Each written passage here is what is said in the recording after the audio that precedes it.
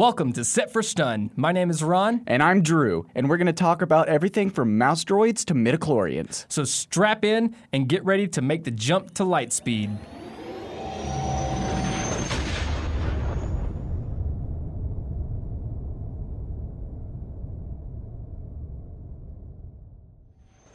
Welcome everybody to today's episode. Last time we took a basic look into the amazing special effects that Star Wars has put out, as well as talking about how Star Wars was a huge influence on all of cinema. Today we're going to be covering what is possibly my favorite part in the making of the Star Wars movies, sound design. Ben Burtt was the lead sound designer on Star Wars, and he's accredited to making most, if not all, of the sounds that you hear in the movies. One of the most iconic sounds to me that he created was the lightsaber sound. The hum of the lightsaber was created using a combination of old movie projector sounds, the hum that it would just give off while running, and also a hum of an old tube TV. And Ben actually discovered this accidentally when he was walking across the room that he was in with a mic, and the mic just passed over close enough to the tube TV, and he noticed a hum that happened in the recording, and, he thought it sounded cool and just decided to combine it with the projector hum that he already had. The swoosh sound effect that you hear from the lightsabers was actually created taking a mic and waving it around in front of a big amp, and that creates a Doppler effect, which creates the sound. I think personally one of my favorite sounds from the entirety of the Star Wars trilogy is honestly the Imperial Walkers. Do you know how those were made? What's your guess to that? Oh yeah, I actually do know how those were made. It's Ben Burtt actually took sounds from an old creaky dump truck that was out in front of his house, and he recorded that, and then he tweaked it a little bit. I think he pitched it down slightly. And see, that is true. There's actually a little more to it because there's with sound design they have to layer it and everything. Along with the dump truck that was just by his house, he as well also it's a modified sound of a machinist's like punch press. Those big machines that'll come down and squish objects. Oh, yeah. It's like one of those, so you can kind of hear that with the the sound. I can't make that sound. But there's also, on top of that, they also added just the sound of bicycle chains hitting concrete. Oh, that's cool. So there's just a whole bunch of just metal. Yeah, I can kind of hear, now that I hear the bicycle chains hitting, I can kind of hear that. As soon as you hear that, you can immediately hear it. Just that. That's why that's one of my favorite sounds out of all of Star Wars. It's just this all these layers just to make this huge metal sounding just thing. It's so cool how they could just take all that. Oh yeah, I think as far as the sounds go mechanically, it's really cool. One of the ones I also like is the Slave One, Boba's ship. It's used using a combination of a 1971 Dodge Duster's horn, the whine of a trumpet, an odd mix of brass, and between those two just to create the sound. And it's just cool, all the different sound effects that he used. But honestly, on the ATs for a second, their design's kind of weird. From a tactical standpoint, you have these giant things just walking, and if they fall, they're just going to be destroyed, because that's how the rebels ended up beating him. No, that's what I've always thought about. That just the way you beat these things is just tie their legs up and wait for them to knock themselves over. But that's not what matters. The fact that matters is that they looked really cool. They still look cool. I always, even as a child, I had it it was like a toy AT-AT, but it was at least half the size of me as an 8-year-old kid. It was one of that's cool. I played with it every single day, and I would just pretend I was invading Hoth in my bedroom, and I would sit there and I'd make the noises. Yeah. I'd literally sit there and I'd just go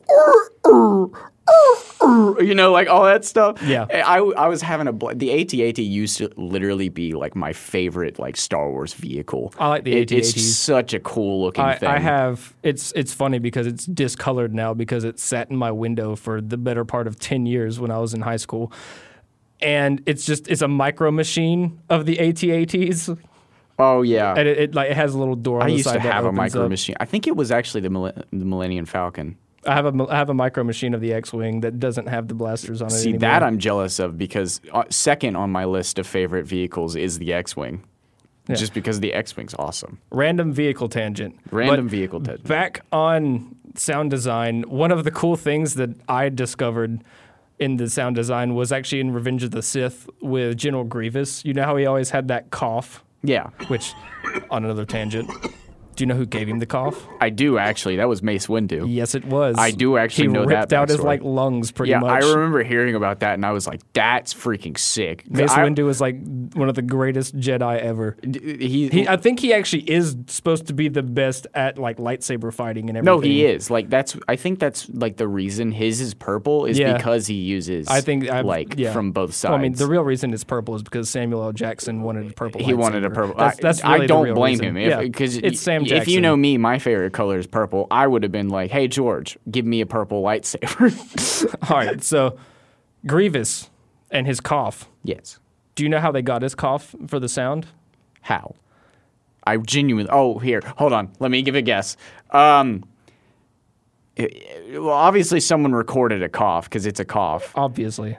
It's just who did it. So what's funny about that is at the beginning of filming for Revenge of the Sith, George Lucas actually had bronchitis. Really? And I think Ben Burtt literally recorded his cough and just edited a little bit. And so Grievous's cough is George Lucas. That's actually amazing, to be honest. Just constantly hearing if you just thinking about it now, just thinking about the movie Revenge of the Sith, like the entire first 20 minutes is Grievous coughing. Yeah, Grievous. Grievous. Listen, we've had this discussion. That's just how I say his name. It's Grievous. There's no I. But there's a lot of different languages throughout Star Wars, and one of the ones that is interesting to me is the Jawas, the little short hooded brown creatures.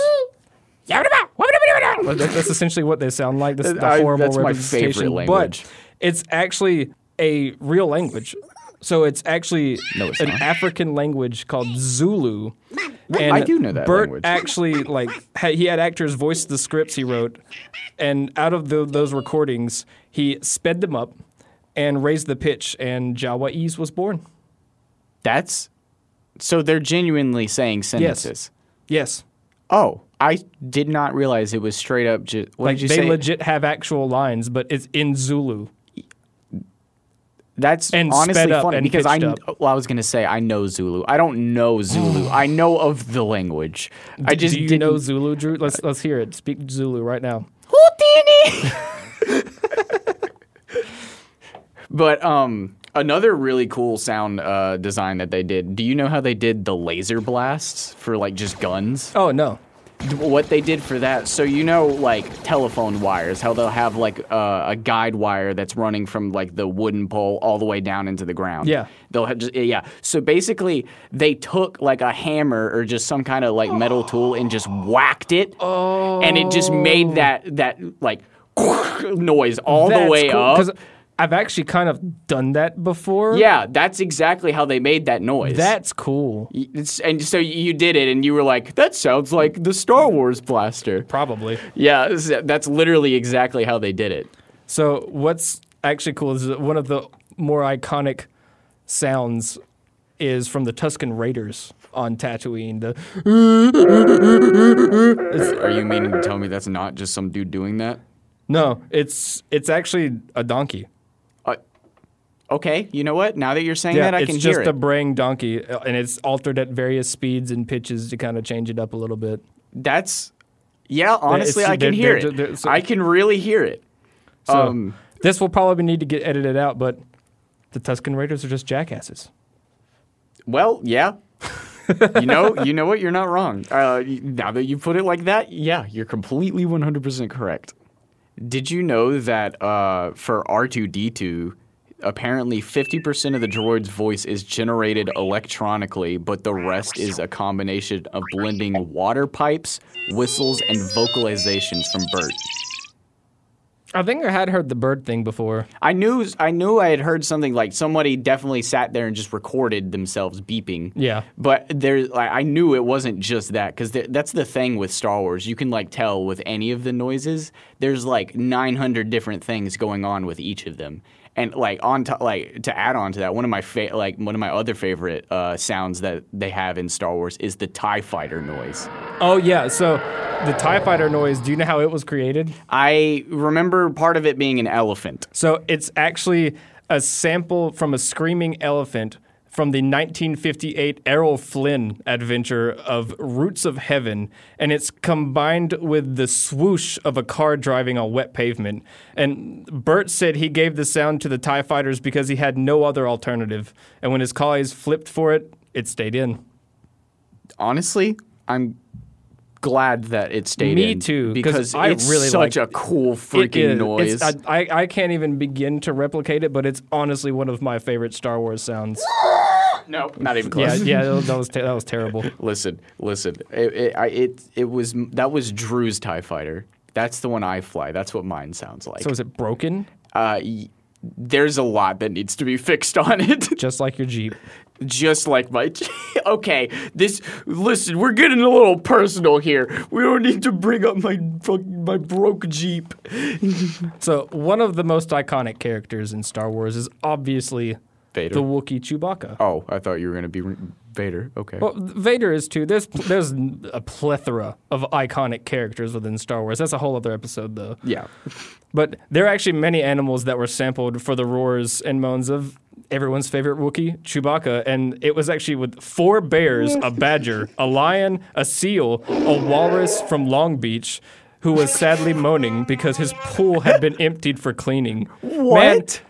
Man, why was that so specific? I don't know why, but Did whoever they just emptied find that, some walrus that was just crying? How dare they? How dare they? Like, you ruined that walrus's day. That was his pool. And honestly, how dare Bert for just walking and being like, I'm going to record you now. I would have done it too. I mean, I would have, but at least I would have helped.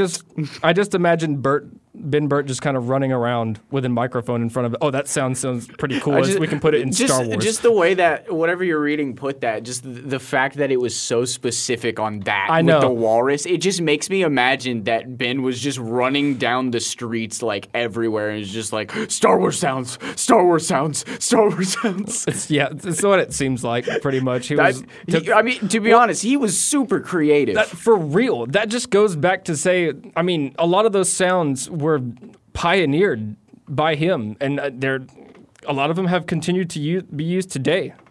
Exactly. Like, there's so much that has been taken from his work that people still do now. Like, I've seen so many people, like, in today's movies still do stuff where they mix and match like animal noises, or they like do actual practical stuff in like a room and record it for like say like they like took their phone against a desk and did this for footsteps. Yeah. Like that's something that people still do now. So we're running short on time, but I think one of the most iconic sounds in not only Star Wars but just pop culture, movies and TV shows in general is the Wilhelm scream. Oh my, how could I forget? It's in every single one. It's in everything. Even in the new like ones. Everything. It's not even just in Star Wars. But I think Star Wars kind of coined it.